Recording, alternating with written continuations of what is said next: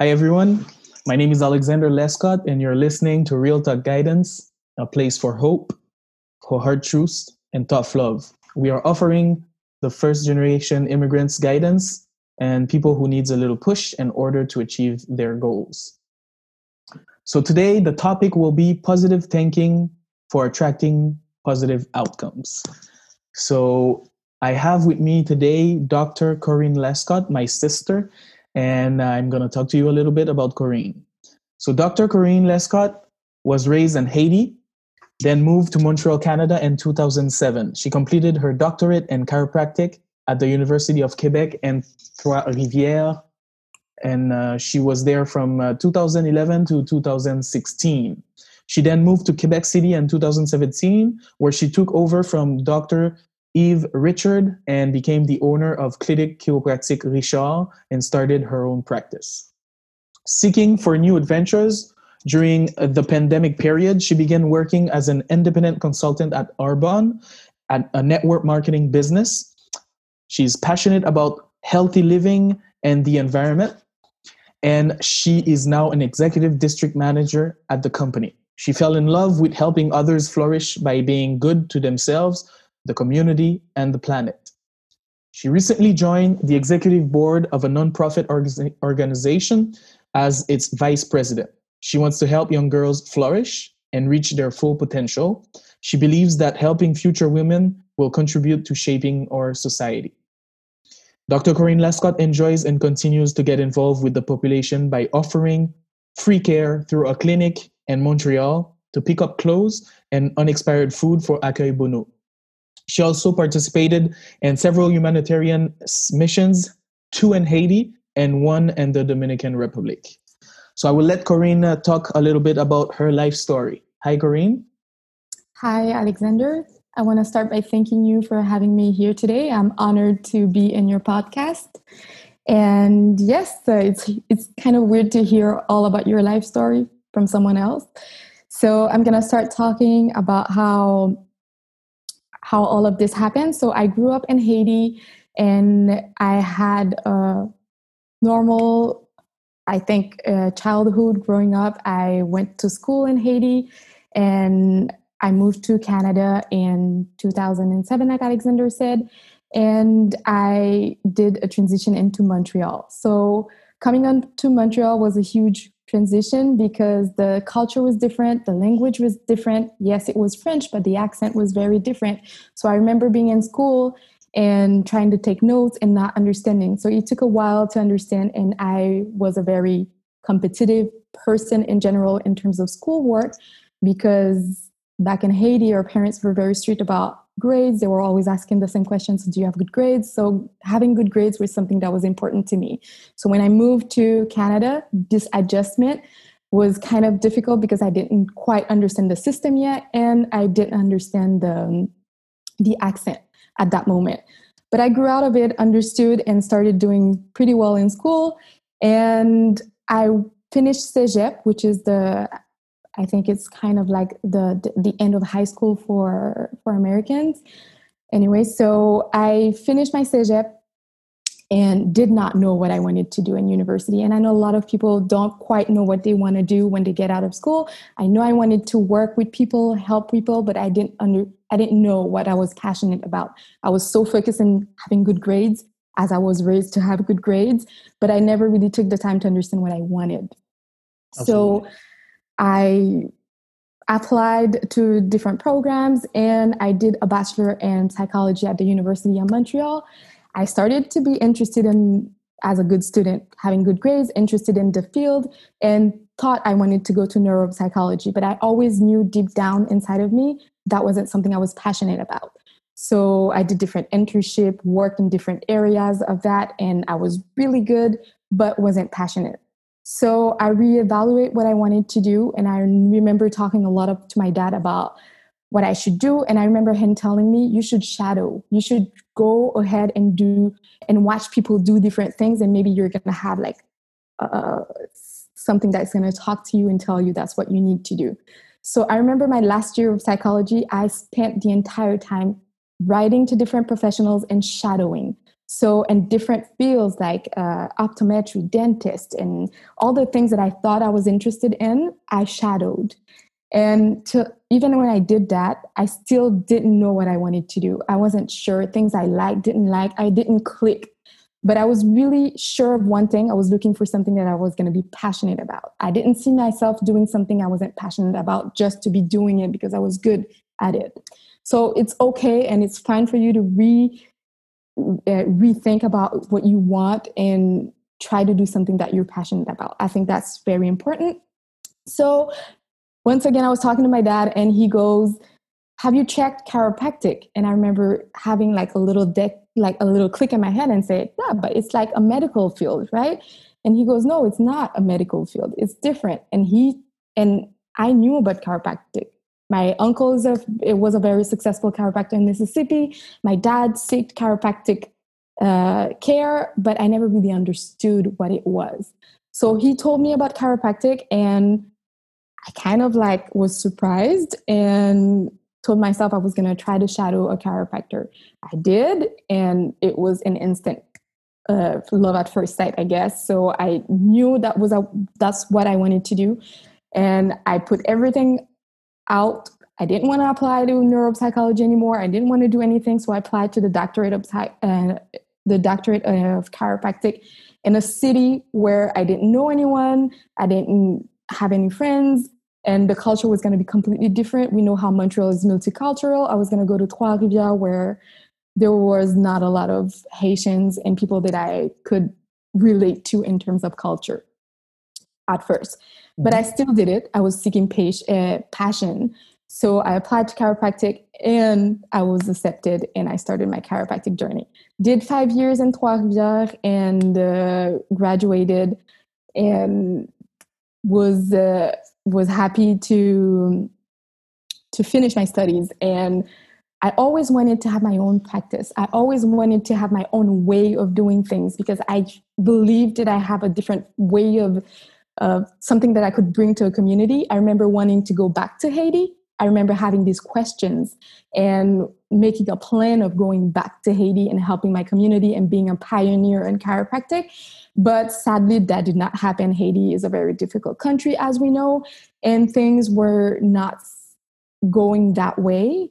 And I met someone, and I decided to move to Quebec City, take over a practice of a chiropractor, a successful chiropractor named Yves Richard, who became a mentor. And now today, it's been 3 years. I'm an owner, and I love it, and it's just amazing. That's pretty much where I'm at right now. This is absolutely crazy that the whole story where you came from Haiti and then you moved to Montreal, understood the school system, and then performed all the way to having your doctorate in chiropractic. I have a quick question. I know that getting into medical fields are really competitive, and they have interviews, and it's really hard getting there. Even if you have the grades, they want to see you and question you and try to see if you fit.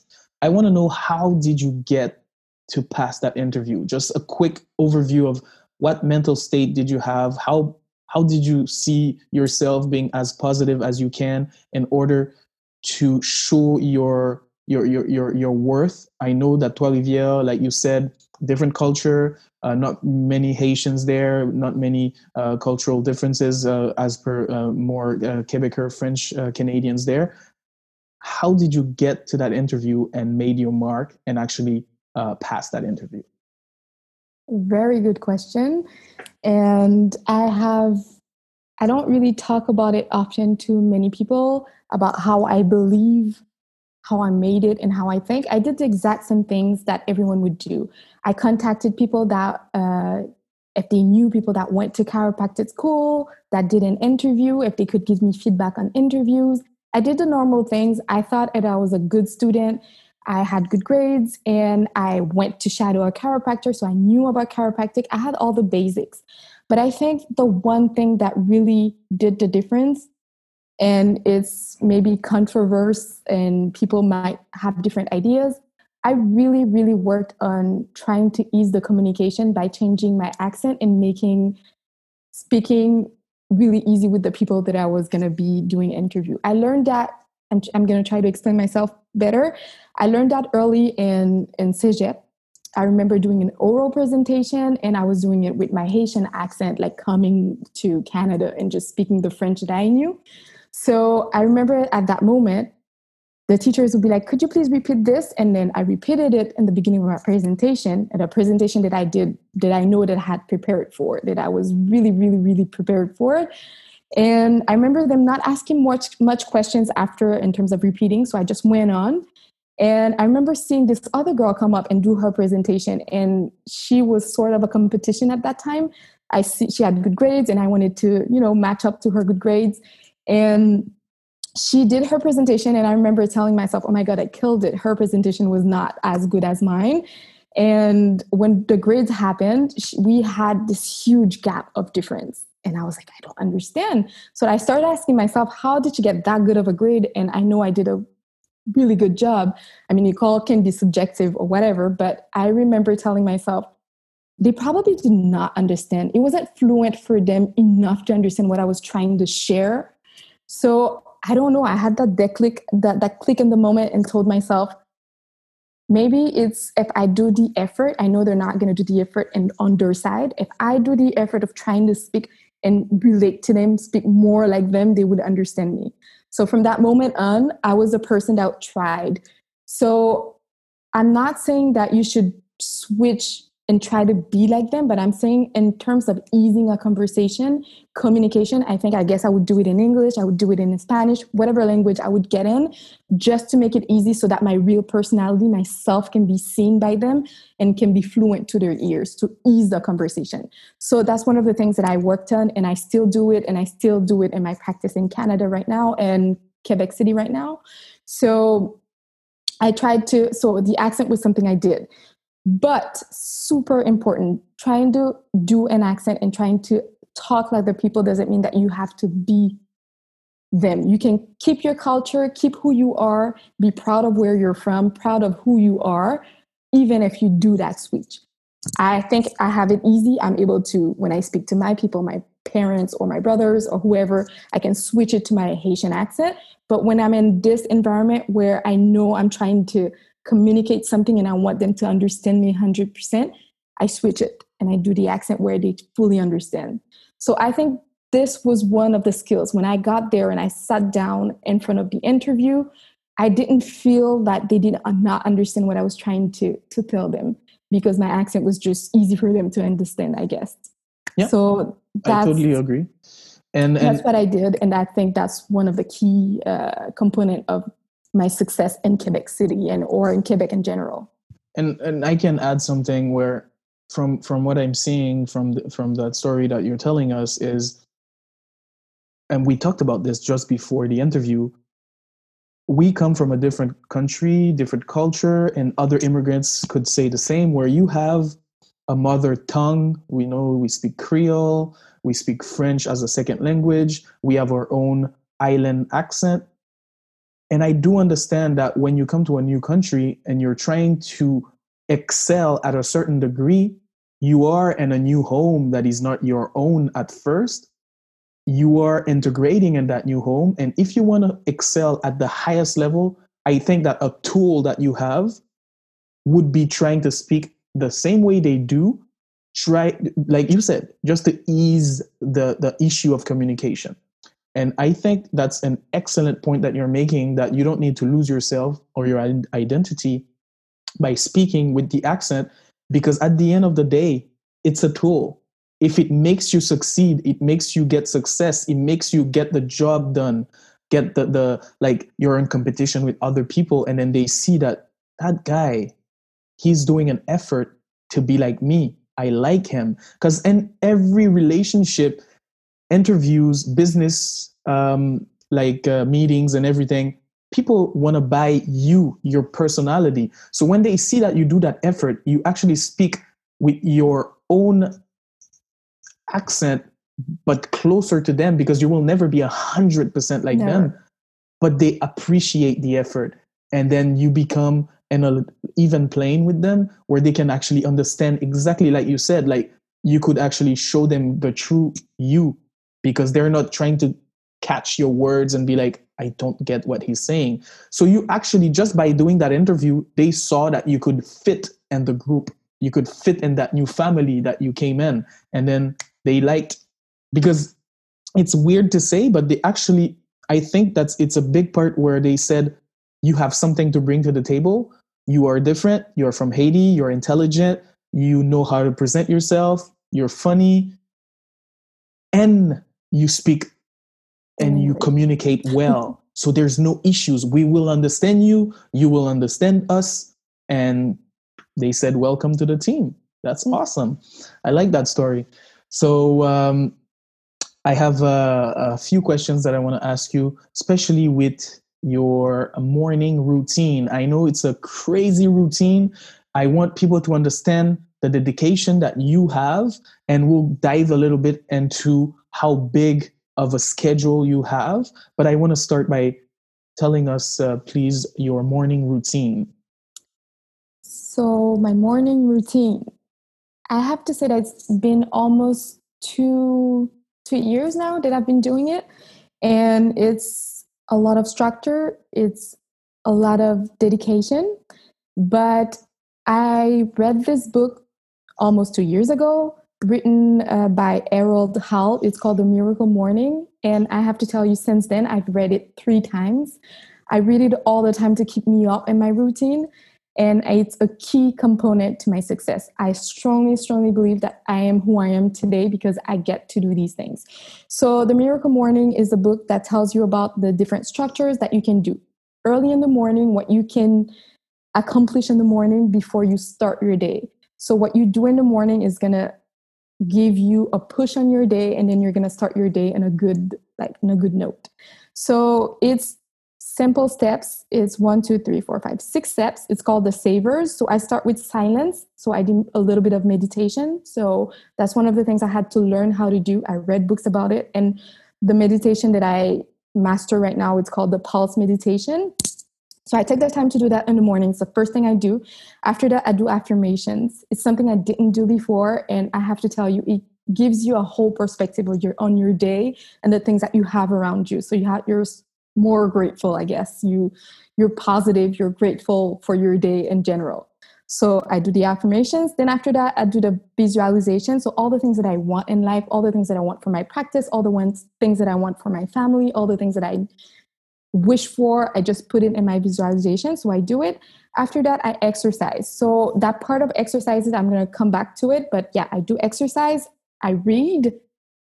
And then after that, we call it scribing on the Miracle Morning. So I write in my journal. So I write things that I write about my day, what I want, and I just, like a normal journal. So I do that. It takes around an hour, and I do it every morning.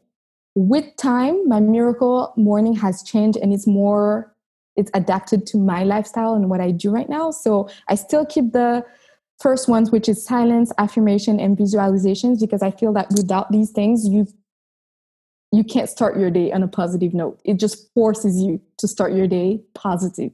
So it's just amazing. Everything, the clinic flows, when I do my other things, everything is just clear and nice because you just start with a positive note.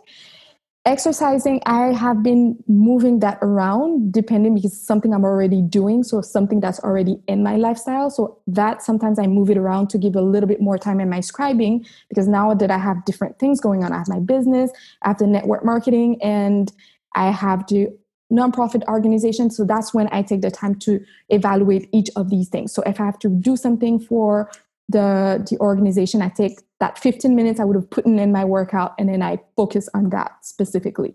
So I just reevaluate. And my reading, now that I listen to podcasts all the time, when I'm in my car, I read books, audiobooks. So sometimes I skip that reading that I would do normally in my morning routine, and I would put it in my scribing. So what I've changed a lot is a lot in my scribing, which is my writing. It's more of a 30 to 45 minutes time where I can really talk and do things that I need to do in to evaluate what I need to do for my different types of businesses.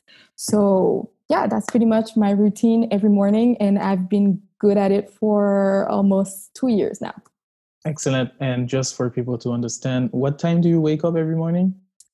6 a.m., but I start my routine at 6, but I wake up at 5:30. So I take the time to 5:30. wake up, and sometimes I go run outside when it's beautiful outside. I do like not a marathon runner, just a quick run, or sometimes I do exercises and before that just to wake myself up. But yeah, 5:30 and 6 my routine starts. That's the motivation and the dedication, because 5:30 every morning for 2 years. I mean, I had feds start your day. It hasn't been fully. Sometimes on weekends, if I go away and do things like that, I skip it and I automatically feel it.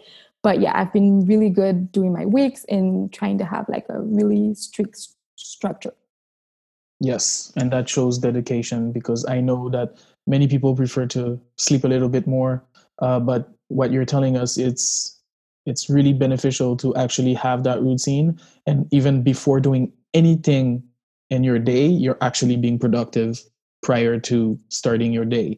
So that's awesome, and it's something that we need to maybe accommodate in our schedule. And what would you say to people that tell you that they don't have time? Because I know that you meet a lot of people, especially in your network marketing, and I've done network marketing myself. And one of the biggest things that we see, that people tell you, I get what you're saying, I understand your business, it makes sense, I want to do it, but I do not have time. And before you answer, I want to just make people understand that you have your own clinic, your own practice, you have your nonprofit, you have your Arbonne network marketing business. You actually are a part of the Breakfast for Networking, GR International, where you meet self-employed and business owners to actually network.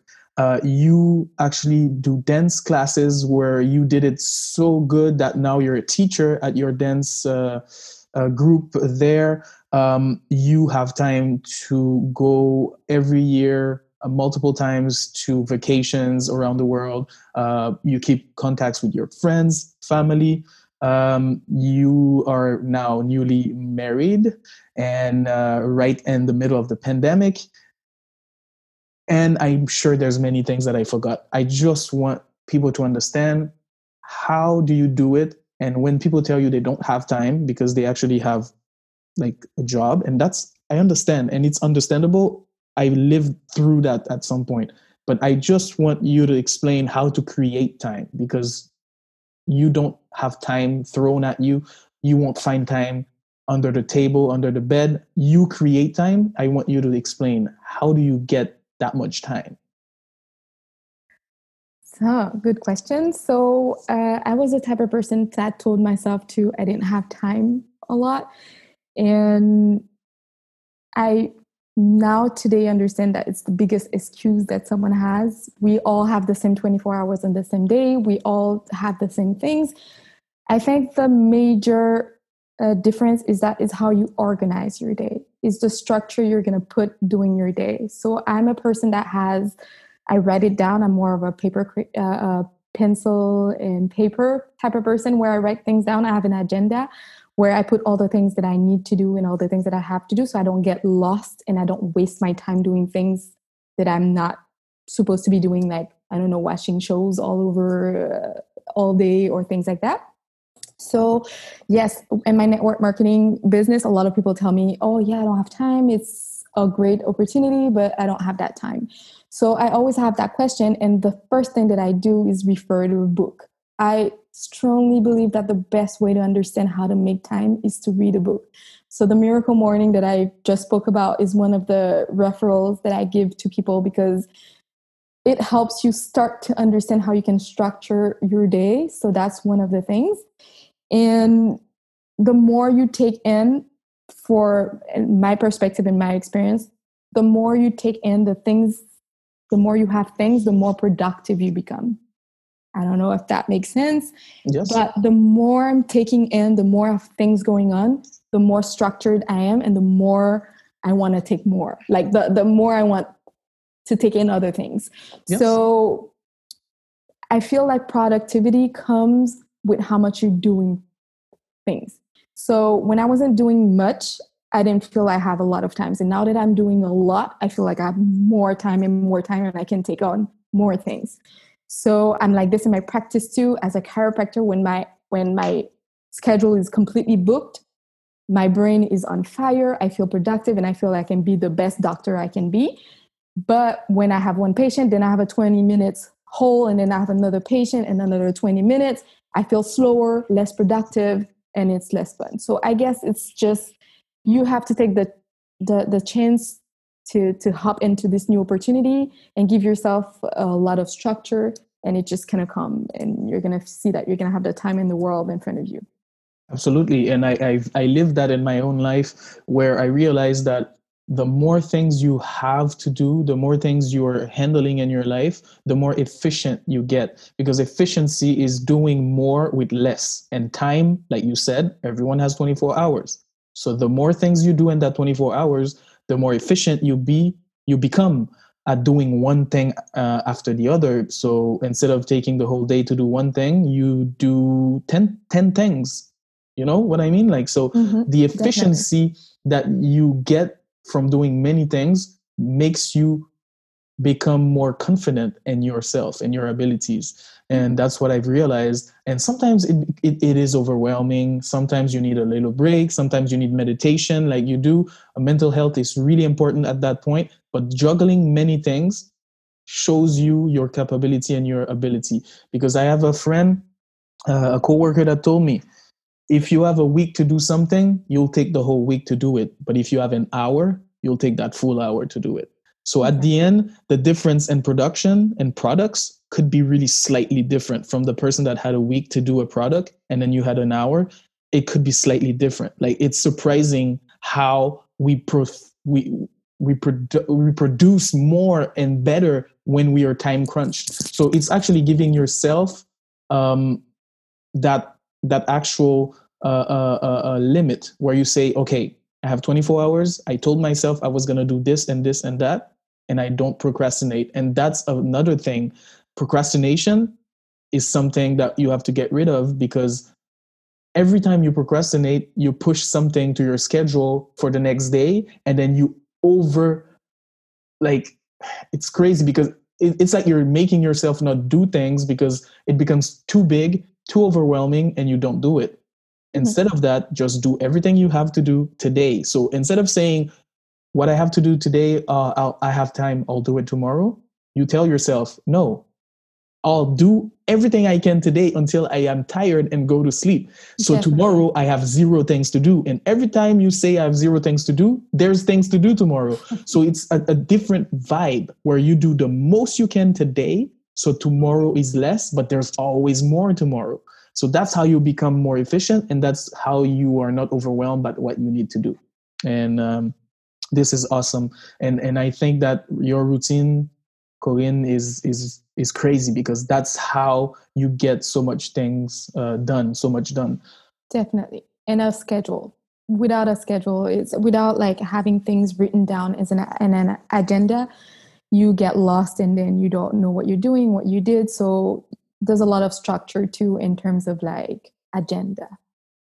So if you have a few guidance that you want to give to the audience, where someone would like to be a business owner, someone would like to have their own practice, what is the skills that they need to have? What is the skills that they need to work on? Because everyone has skills, but what is the ones that, what do you think are the ones that they need to work on to actually be good business owners and good entrepreneurs? So what I've learned is that you have to be a good listener, you have to be patient, and you have to trust the process. So I remember when I bought my practice, and you're young and you're full of ideas and you want to take over the world because you're just fresh out of school and you think you can do whatever. But I remember slowing down, and when I got that practice, the chiropractor that was there had a certain structure, something that was already working. And if I wasn't patient enough to listen to what he had to say and follow the simple steps of things that were already working, I think I could have lost the practice by implementing the first things that I thought I could do as a new chiropractor. So you have to be patient. You have to, I don't know how to say that. You have to crush a little bit your ego. Your ego, yeah, exactly. As a new person, a new chiropractor, or a new whatever business owner that you need to be patient and you need to follow things that are already working. You can't reinvent like how things work. So if this person is successful, you listen to that successful person, and then you just slowly follow the steps, and then you're just gonna I think these were the simple things that I did, and it made it successful. I didn't jump into conclusion and things. I listened and I followed the simple rules. So if I understand correctly, when you bought your business from Mr. Dr. Richard, you actually kept him as a mentor and you let him mentor you into keeping his practice the way it is. And till today, it helps you actually be profitable and be successful because you actually followed his process that he took years to actually implement. 30 years, fully. 30 years. So you can't just come and crush that and then start your own thing. It's so easy to do it because you're buying a practice and you're the owner. You want to reinvent it. You want to put your touch into it. And I learned that you do these things slowly, making sure that you get the practice, that you understand how it works. Because I'm not saying you need to listen to everyone, but if you need to listen to someone that has success, and this chiropractor had such a successful practice, I literally told myself, okay, you're going to sit down and you're going to see what he does so you can continue to do what he does. Absolutely. And that's really a good attitude to have, I think, in many fields where you have to give credit to people that came before you and actually were successful and they have things to teach us. So that's awesome. I want to know also a little bit more about the things that make you that motivates you, like what type of people, what type of book, who do you follow, like who do you find great as mentors right now in your environment and everyday life as a woman in Quebec City? Like, who do you aspire to be when you look at the other people around you that are successful?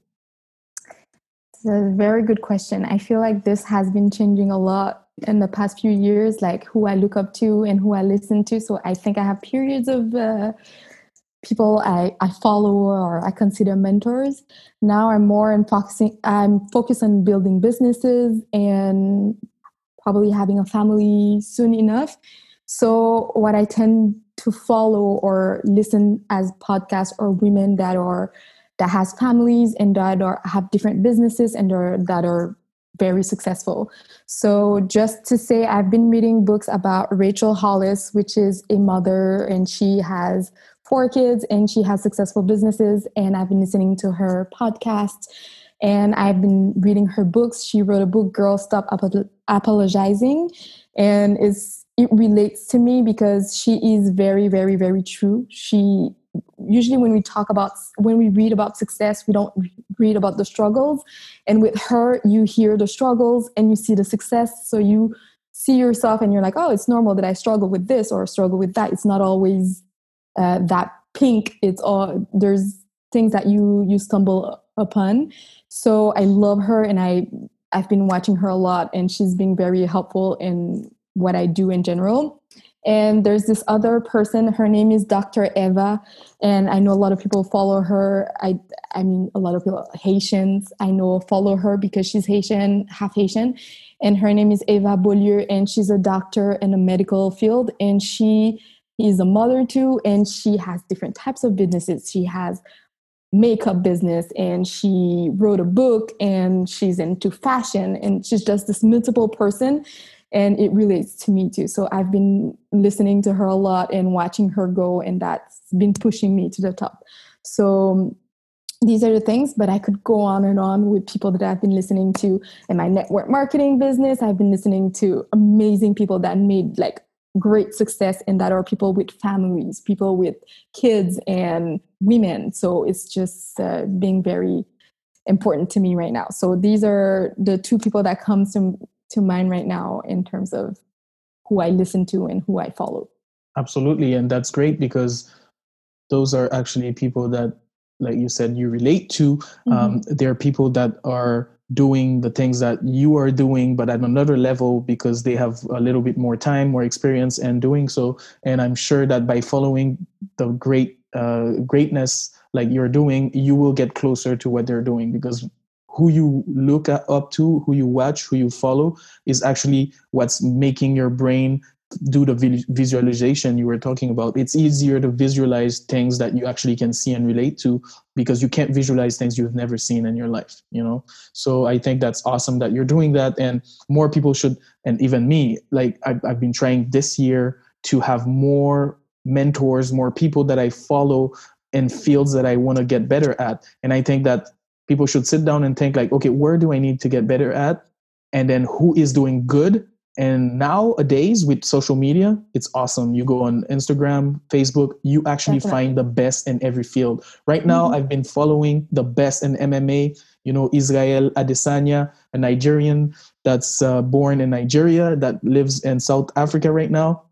And I used to do MMA myself. And right now I want to get back in shape and everything. And I'm looking at him and he's younger than me, but he's motivating me at another level.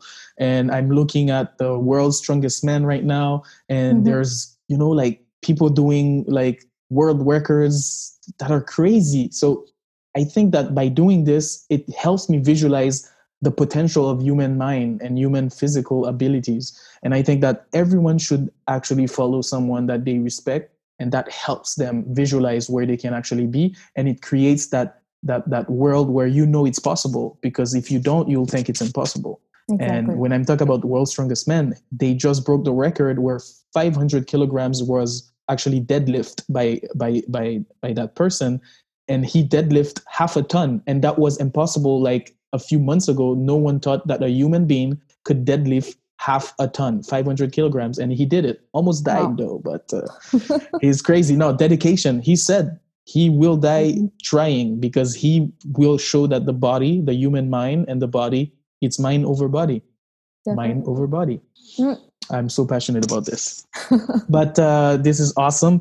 And we were talking about this, I think a few months ago. You know, the struggle that you were talking about, we talk about success and everything. We're going to talk a little bit about the struggle. I want you to explain how the pandemic affected your business, how COVID and how the closing of the businesses affected your business. I know you have a successful business, but 100% sure that the COVID impacted that business, that your clientele didn't go out, and it's hard because I know you have an aging clientele, and they are affected really by this. And I want to understand how your financial confidence made you go through it. Like, how confident were you in your financials to get through it? And I want to understand the struggle and how you got through that. Yes, pandemic, not a fun thing for businesses in general, but specifically our type of businesses, because we're hands-on and then we need to be there in order for a business to work. And so at first, very hard, very difficult. I had to close down my clinic for 2.5 months. So that means no entry of no income. And I did few emergencies though. So I had to do emergencies, but very few of them because pandemic was crazy. So the criteria to see someone in person was insane. So I only saw a few. So I didn't even call that in income because it didn't represent what the amount of people I saw in a week in general. So yes, so that was difficult. So the stress really started in the beginning when I told myself, oh my God, how am I going to make sure that I'm going to do my payments, do the things that I need to pay every month for my business. But like I said, I had a huge structure and I'm a person that listens. So I knew that in the beginning, I needed to have in my practice at least 3 months of anything would happen to me, and then my practice would survive if I didn't work for 3 months. So I had that as a backup because I had it in the beginning and it helped. So financially, yes, it was a stress, but I knew I wasn't going to lose my practice and things were going to go fine because I was going to be able to pay for at least 3 to 4 months, right? So these were the things that happened. So what I have to say is that I was so positive about when I was going to get back that people would want to see a chiropractor. People would want to come visit, because after 2 months and a half, if you have back pain or neck pain, or if you're a regular chiropractic patient, you're going to feel the need. So I was confident that when I was going to come back, I was going to have the flow that I needed to get back on my feet. And that's what happened. So after 2 months and a half, when I got back, my schedule was crazy. Yes, with COVID, we had to have different structures. So I gave more hours and I worked more with my assistant in order to have everyone. So that helped a lot in terms of financial. But besides that, that's when I started to understand the importance of having different source of income. So I was approached by the network marketing, and I remember I loved the products and I loved the people that were the person that that approached me, and the people that I knew in her environment that was doing it. I wasn't ever against it. I always had an open mind as a person. So when she approached me, I think it was a good time. It was a time of crisis and I saw opportunity. So I just went on and I told her, perfect, I'm going to go in it. So yes, I started because of the products and things like that. But with pandemic, it just did a thing where I told myself, yeah, why not? I have time. Let me just invest that time into having another business. So that's how network marketing got into my life. And it brought another source of income, and that's not to ignore. So that's one thing. And that's how becoming a member of, how do you say that in English? It's called executive committee of the nonprofit organization. That's how I got into it too. So I did so many things that I liked, so many things that I loved during that time, that it helped a lot with the whole pandemic, not working and not giving dance classes and things like that. So it opened a door. So I think the pandemic went well overall, if I think about it. So I hope it answers all the questions that you asked. No, it's perfect. It's perfect because some points? Actually, the financial confidence that we were talking about, you answered it quite perfect. Really, frankly, like awesome. Because I want to say a word that Bertrand tells me. Bertrand is my brother, and we did a podcast on season 1, episode 2, and he actually tells me sometimes that when everything is great, that's when you need to prepare for the worst times.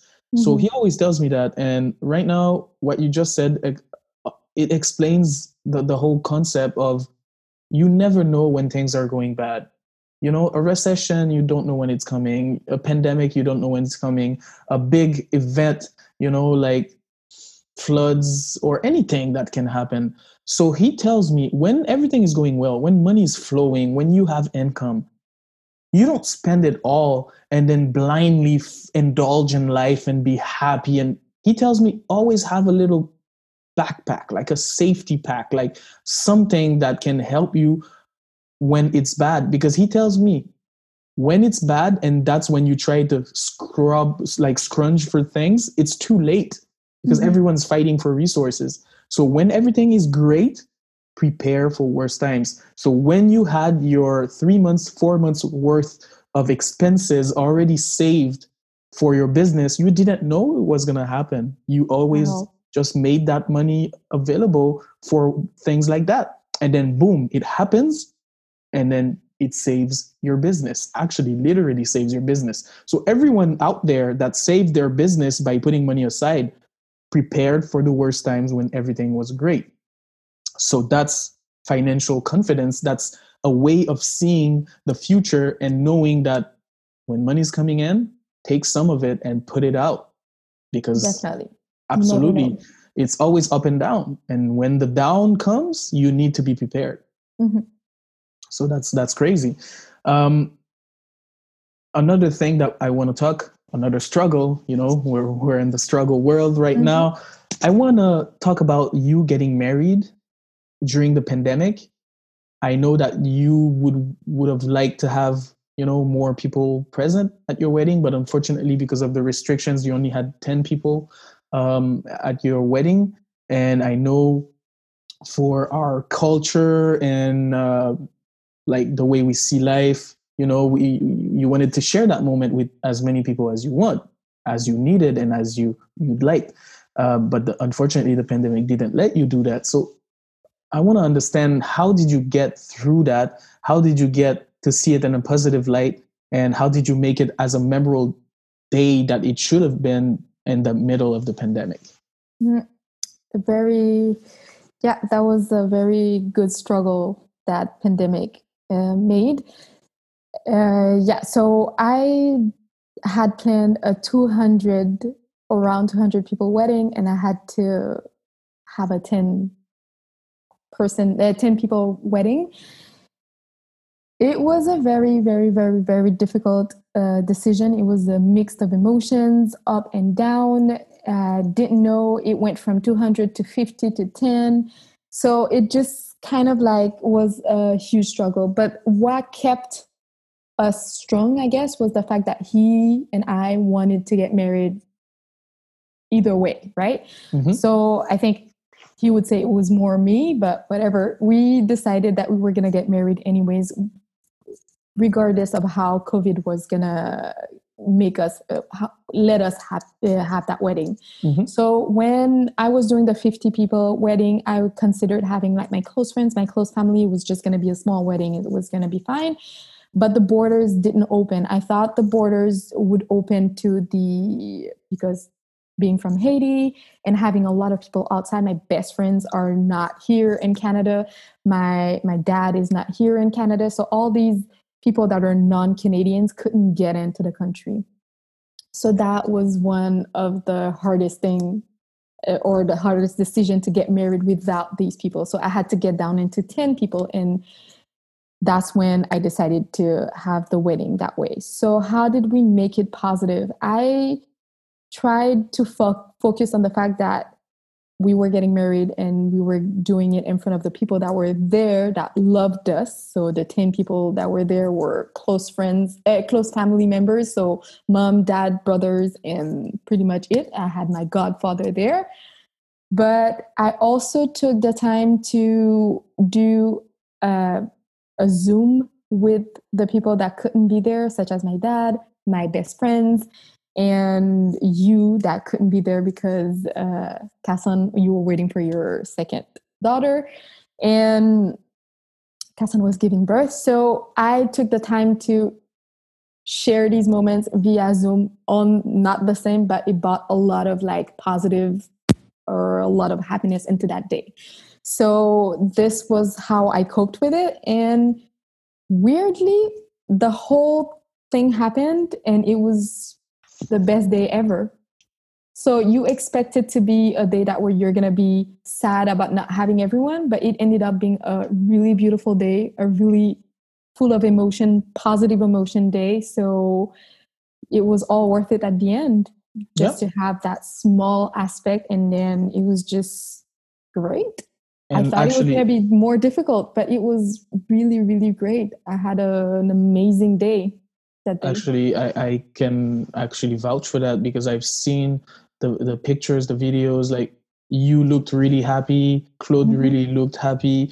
The scenery was very, very nice, doing it right there in Quebec with all the colors, the red, the yellow, the purple of the trees. And you were out there in the forest. It was really excellent. And that was awesome. And I'm sure because you are close to each other, you love each other, it made you stronger to get through that. So why I asked that question is because of our topic is all about the positiveness, the positive that you put in your life. Even in the worst of times, if you can transform it into a positive, it makes you a superhuman. It makes you better. It makes you successful. It makes you go through life like with a shield. You know what I mean? Like, instead of seeing the bad things and talking about, oh, I should have had this, I should have had that, why did this happen to me? No, you go through it. Life is a bunch of events, and then you are defined by how you react and to your events, you know. Mm-hmm. And I think you reacted well, seeing the situation. You took charge, you did it, and then you got the happiest day of your life despite everything that was going around. And I think that's a tool, that's a power that people need to have, doing positive thinking in order to have positive outcomes. So I want you to explain a little bit, how do you keep so positive with everything you do in life? Like, you do a lot, like, and there are things that are quite difficult, you know. Being a dance teacher, you were part of a dance like a group where you perform, like a troupe, sorry. You actually have like a business, and now you're doing network marketing. You are part of the executive board of a nonprofit. Like, how do you not get scared or not get like down by all of that responsibility? How do you keep positive and feel that you are able to do all that? Like, what's the key to your positiveness? I think it's always thinking about why you're doing it. So finding your why and then putting it all the way there. So always thinking of the reason why you're doing it. So that keeps you going, that keeps you positive. And I work on it so much daily by doing my routine.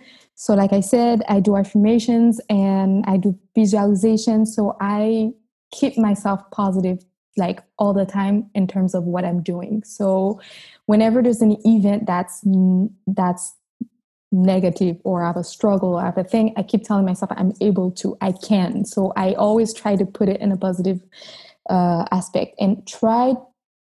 And I think I read it in many books that they say that whenever you have a struggle or whenever you have something hard, that's when you make the best out of it. It's weird, but I feel it all the time. For example, in practice, if it's, I don't know, I have less patience at a point and I feel like my quota is going down, and I always sit down to my assistant and I tell her, how can we make it better? And we always come up with ideas that's amazing.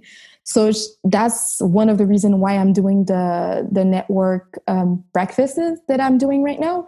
It's helping my practice so much, and it's huge. But if I didn't have any struggle or a moment where it was more difficult, I wouldn't have not think about doing something like that, right? So always finding solutions and trying to make it positive. So I guess that's how I go. And I always try to visualize and see my end. Why am I doing it? What do I want to do? So that always keeps me going in terms of positiveness. I see. So actually, positiveness is not just thinking in a positive way and being happy. It's actually finding solution to problems instead of just looking at the problem as an obstacle. So from what I hear is, the power of positiveness is knowing that there's a solution to every problem, and then finding a way to fix that problem with solutions that you brainstorm, and then you actually find solutions. So I think that's really important right there. Positive thinking is knowing that when there's a problem, there's a solution, and then you have the tools to go and find the solution, either by doing it yourself by brainstorming, either by doing it with other people around you. The more brains, the better. And then you find solutions. So that's a great mindset, because it makes you be proactive instead of being reactive. So you actually know that everything in life that will come through your way, you'll be able to analyze it, find a solution, and pass through it. And I think that helps with positiveness, because you don't see life as a calamity, as things happening to you. You see life as an opportunity for you to find solutions and actually go through it and experience, and it makes you better with time. And then it gives you skills. So this is really positive in that way. And I think that we should think a little bit more like that, where things happen and we find solutions always. And people that do that always get success. And that's weird. Because people that always ask themselves, why is this happening to me? And they only see the negative, they actually are not getting the success they should have. But the people that you see them smile in the face of adversity, because they know the struggle is the journey and the process is actually finding the solution, they're happy because it's part of life and they accept it. acceptance of what's happening. So that's really enlightening. Thank you. Yes. So I want you to explain a little bit. I know we talked about it at the beginning of our interview, a little bit about your fitness training, about how you keep your body, physical body, at peak performance with your nutrition, and how do you go about putting that in your schedule that's already busy? How do you keep fit? So I tend to have different programs. I try to challenge myself all the time and having different workout programs. And it's not always working, right? I'm not gonna say I'm the best at keeping a routine in terms of working out, but I tend to always put at least a 15 minutes of workout in my day. It's part of my routine in general, so I'm so used to it. So giving that 15 minutes is good. So sometimes I don't do this and I'm into a program where I do like lately I've been running. I started running because of COVID and I couldn't go into my dance classes and things like that. So I started running. So that was a period of things that I did, a period where I ran. Now it's not as beautiful outside and it's raining. So now I'm like, what can I do that's different from what I was doing? So now I have a new program that I'm doing as a workout. And it's a 3-month program. It's a home workout program. It's 30 minutes. So I've been doing this, right? So I always try to challenge myself and trying to do something.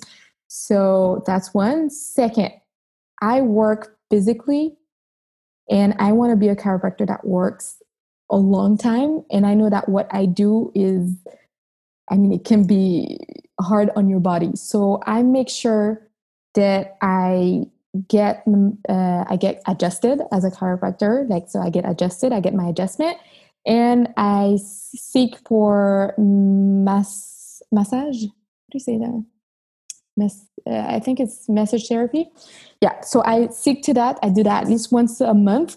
And there's a specific training that I've been doing with a muscle that's called Kinstretch, and it's really good for your body. And I've been doing this with this guy for over, I don't know, a year now, I guess, or a couple of months. And I'm being very strict about not missing out that workout because it's really good for your body and it's really good with your articulation. And I want to keep working a long time. So I need to make sure that I have that structure for myself. So that's how I do. And in terms of eating well, I'm always trying to read books and trying to understand how I think nutrition is the thing that's a lot of controversy and a lot of things that people are trying to implement, different types of regimen. But I try to understand what I need and what are the foods that are going to give me the food that are going to give me energy instead of the food that are going to kill my energy. So I try to focus on that and I try to eat better so I can be more proactive during my day. And my network marketing business focuses on that a lot. So I get to use a lot of their products in terms of nutrition. So that's great too in terms of what I've been doing for my health. That's awesome. And so just to understand, you eat anything. You're not like a vegetarian, or like you actually find products that are more energy builders than energy takers, especially with the digestive system and digestion. But just for people to understand, you are not a vegetarian. I don't have a specific regimen. I'm not, I can't say that I'm vegan or vegetarian or anything like that, but I tend to prefer and using more of these type of nutrition. So I eat less and less meat in general.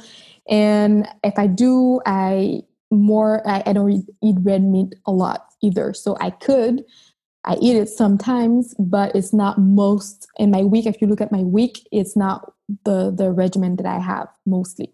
So that has changed in terms of that. And sometimes I do something called the 30 Days to Healthy Living. It's a challenge where you really do a sort of a vegan detox where you eat no meat, you have no caffeine, no meat, no gluten, no milk, anything that's dairy. So all of these things. So I try to eliminate all these stressors for your body. And I do a 30 days of detox. So I've done that 3 times in the past year. And I'm going to keep doing it once in a while just to keep my body in its best shape, I guess. and I see the whole difference. When I do it, I wish I had the strength to do it all the time, because when you go to restaurants, you go to friends' house and things like that, you end up like having alcohol or eating because there's no alcohol under 30 days. But all of these things, but when I do it, my energy is spikes. The way I do things is just sharper, and it's just amazing. And then you feel the difference. So yes, what you eat reflects on your outside, definitely. Absolutely. Thank you. And it's exactly what I wanted to understand. Because myself, I'm more of a pescatarian, so I eat seafood. It's been 3 years. I do not eat meat anymore. I still eat a little dairy, but only a cheese, no milk. And I actually have intermittent fasting, where I do not eat at the beginning of the day until I do my workout, and I eat after 12, and then I stop eating around 8 p.m.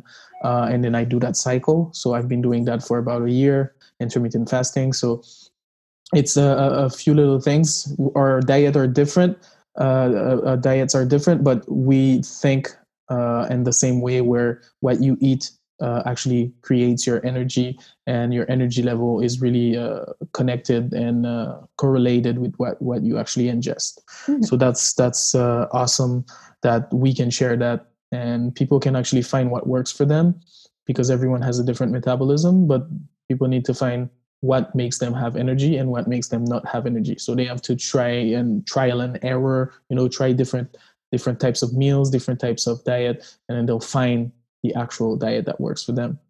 So we were talking about the physical body. Now we're going to talk about the mind. So I want to know, what do you think? What's your take on spirituality and beliefs? What's your take on the mind and what we perceive as what it is around us, what's bigger than us? Just as, and I'm choosing those words carefully where I say spirituality and beliefs and not religion. I just want to understand, what is the importance of spirituality, beliefs in your everyday life that permits you to actually perform at that level? I feel like it's important for someone to have a certain belief, for someone to have a certain spirituality. I have it, I use it, because there's so many things that we don't understand, that we can't explain in the world. So we need to believe that there's something bigger than us and something that's out there. So yes, I do this. Yes, we're not talking about religion, but I tend to feel that I'm a religious person, that I believe that there's someone bigger than me, and then I pray to that, and I thank God for whatever I have in general. So that's it. But I've been doing a lot of meditation too, and I feel that's a way to be spiritual and thinking and connecting to the whole universe. I believe in these little things that you just, when you put it out in the universe and then you get it back. So it's just all these things that I've been, I guess, developing in the last few years, things that I didn't do before, but that I do now. And I do it so much that I use it in my everyday practice. So in the morning when I walk in, I tell my assistant, did you visualize? Did you put it in the universe? What do you want? And then she's like, 5 new patients. And then she writes it down, and then she puts it, and then you see 5 patients happen, and then we laugh about it and things like that. So I believe that what you put out in the universe, and if you take the time to embrace it, either when you're doing a meditation or when you're thinking or when you're just putting it out there, it comes. So I think it's important. I think people need to believe in something. People need to give themselves to something bigger than them, and it's just going to make things better. I feel it's just my point of view on that. Absolutely. And I've talked to a coworker of mine. He didn't understand the concept, and I was trying to explain. And what I use as an analogy, I'm like, okay, so if you believe in nothing but yourself, so every burden of life is upon your own shoulders, and then you crush under the pressure of your life happening. The more experience, the more time, the older you get, the more things you put on your shoulders, and it's crushing you and crushing you. And I explained to him that in our culture, I know that sometimes it's counterintuitive, but we take some of that burden and then we put it on God, or we put it on something bigger than us, and then we actually say, okay, this is not in my power, I leave it to something else that has more power, and then it just makes you feel lighter. So I just want him to understand that it is powerful to just take your weight and put it somewhere else sometimes, just to feel more free, and that you can breathe easier, because at the end of the day, we're searching for happiness. At the end of the day, we're seeking for blissfulness. So why would you keep everything down on you because you believe that you are the only responsible for everything around you and in your life? And I'm not saying that we're not responsible. That's not what I'm saying. I'm just saying that sometimes, in order to feel a little lighter on your feet, it's easier to take some, and then you put it on something bigger than yourself, and then you feel better. So, we can control what we can control, and then we have to be able to see what is not in our control and then leaving it as is to somebody else's. And when I mean somebody else's, something else bigger, yeah, outside definitely. of our control. Or things that we can't explain, or things that we don't understand. There's so many things that we cannot explain or understand. So we just leave it at the bigger person, or the person that's out there, or the thing that's out there. Absolutely. Because if you don't do that, then you try to find actual answers by yourself. It kills the soul. And that's why we see many people that are less happy and less happy with time, because there's many questions that are not answered, and they're trying to answer it by themselves. And it's not helping them be as thriving that as they should be. So thank you for sharing that with us, Corinne. So that's awesome. So where do you see yourself in 5 to 10 years, like professionally, in terms of business, in terms of you, like you said, you have mentors that you're following. Like, where do you see yourself in 5-10 years? So I see myself in the next 5 years, hopefully with a family, like my different mentors that I shared, like having kids, definitely, and be successful in my practice that I think I'm already, but having other people working with me, I'm already working on that plan, and having a second clinic. So being owner of 2 clinics is one of my ultimate things that I'm saying in 5 years I'm going to have. And I want to be a vice president in my network marketing business. I'm already on the road.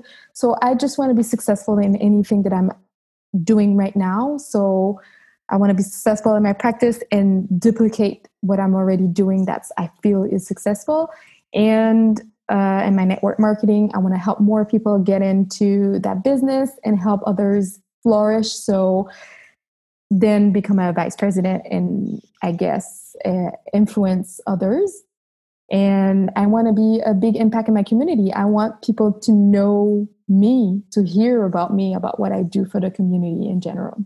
So that's Absolutely. what I see. Absolutely. And I think that with your journey and with what you're going to achieve and what you have achieved so far, you are a mentor for other people. And I think that you're already making an impact with people around you, from your team, people that are getting to know you.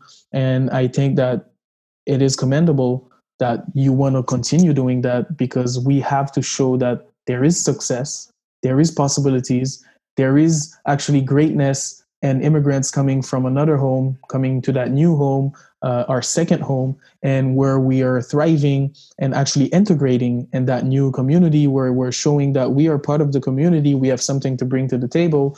And I talked to Charles about this in my episode 3, season 1, where we talk about making an impact and integrating new groups, where we show that we are part of the team. We're here to actually thrive and have success, and share that success with our surroundings. So I want people to understand that they can actually find mentors and people that they can look up to, the same way you're looking up to those people that you talked about. I hope that people can actually look at you and look up to you, the next generation, and that's going to bring me to the question, where if you had a chance to get in a time machine, go back in time and talk to yourself when you were 20 years old.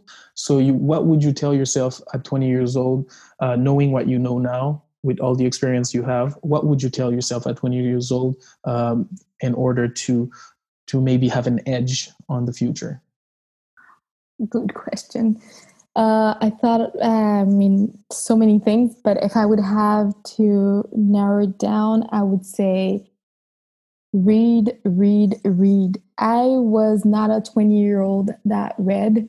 I only read school books or what I had to do in terms of studies. I didn't search for things that I wanted. I didn't have any interest specific in terms of dreams and things. And I think with reading, it opens that door. Specifically, if you're doing personal growth, it's just amazing. If I was reading the books that I'm reading now in my 20s and my early 20s, I would have been, I think, even more successful than I am today. And the second thing that I would tell my 20-year-old self is get out of your comfort zone. I was such a person that stayed in my comfort zone, thought that life went on when you were in your comfort zone. And now that I'm getting out of that comfort zone, I understand that you really start living when you get out of your comfort zone. It gives you challenges, it makes you proud of yourself, and it gives you wings, I guess. So if I could tell my 20-year-old self, I would definitely say, get out of your comfort zone. Absolutely. Thank you very much, Colleen, for sharing with us. So today what we talked about was the actual positive thinking in order to achieve positive outcomes. A great topic where we actually talked about what we need to do in order to find solutions to problems around us, having that great positive mindset where we know that it's going to be okay as long as we find solutions by ourselves or as a group. We talked about books, great books to read in order to actually have that mindset where other people went through things before you, other people were successful, and you can actually follow their path and have that humility to follow the path of successful people in order to get to that level, and then slowly have patience where you can implement your own ideas and squish your ego a little bit, just enough to learn from others. And then once you have that knowledge, when you become experimented, then you can add your own touch to your journey, to your businesses and success. And we talked about efficiency with time management. We talked about having time and creating time and making more out of less time, being more efficient and using our time. We also talked about the struggles that makes us stronger, the journey, the process. And again, we talked about the positive outcomes even out of COVID and everything that happened and your everyday life. It's always how you see it, how you turn lemons into lemonade. And I'm really happy, Colleen, that you shared all of this with us. So today we talked about this, and thank you a lot, Colleen, for sharing it. Thank you, Alexander. It was really fun. I was happy to be part of that podcast. Thank you. Bye. Bye.